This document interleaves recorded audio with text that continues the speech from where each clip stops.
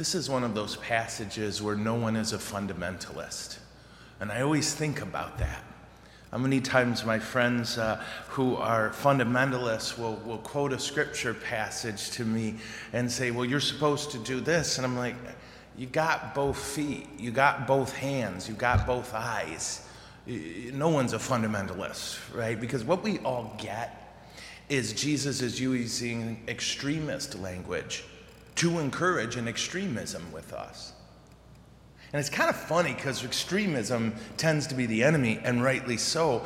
The problem is you and I apply extremism to those people out there. And that's where we get in trouble. That where we're supposed to be extremist is in the battle in here, because that's the only thing God gave me to control.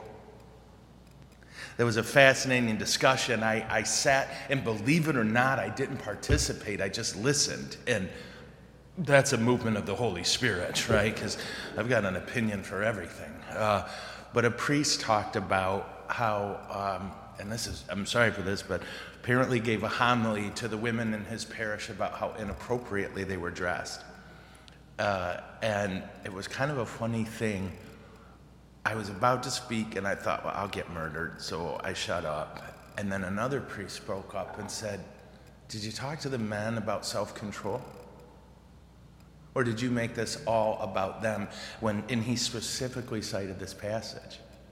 He said, Jesus doesn't say, men, if your eye causes you to sin, go yell at a woman. And he says, you deal with your own mess. Right? I thought that was about the best argument on that topic I've heard, huh? I can't control you. I don't want to. I can barely control me. And to do so, what I need is to be focused on this image Jesus uses of salt. Salt had two purposes primarily in the time of Jesus. It preserved goodness and it flavored things. Yeah? So when Jesus says to keep salt in yourself and you'll have peace with each other, he's saying preserve the goodness in here.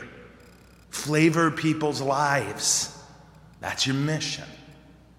It's not to fix you or to change you so that I don't sin. It's tough because this is the only time God tells us to be self-obsessed. Yeah? Be self-obsessed in the hunt for sin. And when it comes to everyone else, we serve, we love, we pray. And any temptation we encounter, we cowboy up and take responsibility for our own sin and ask God to heal that wound. Amen?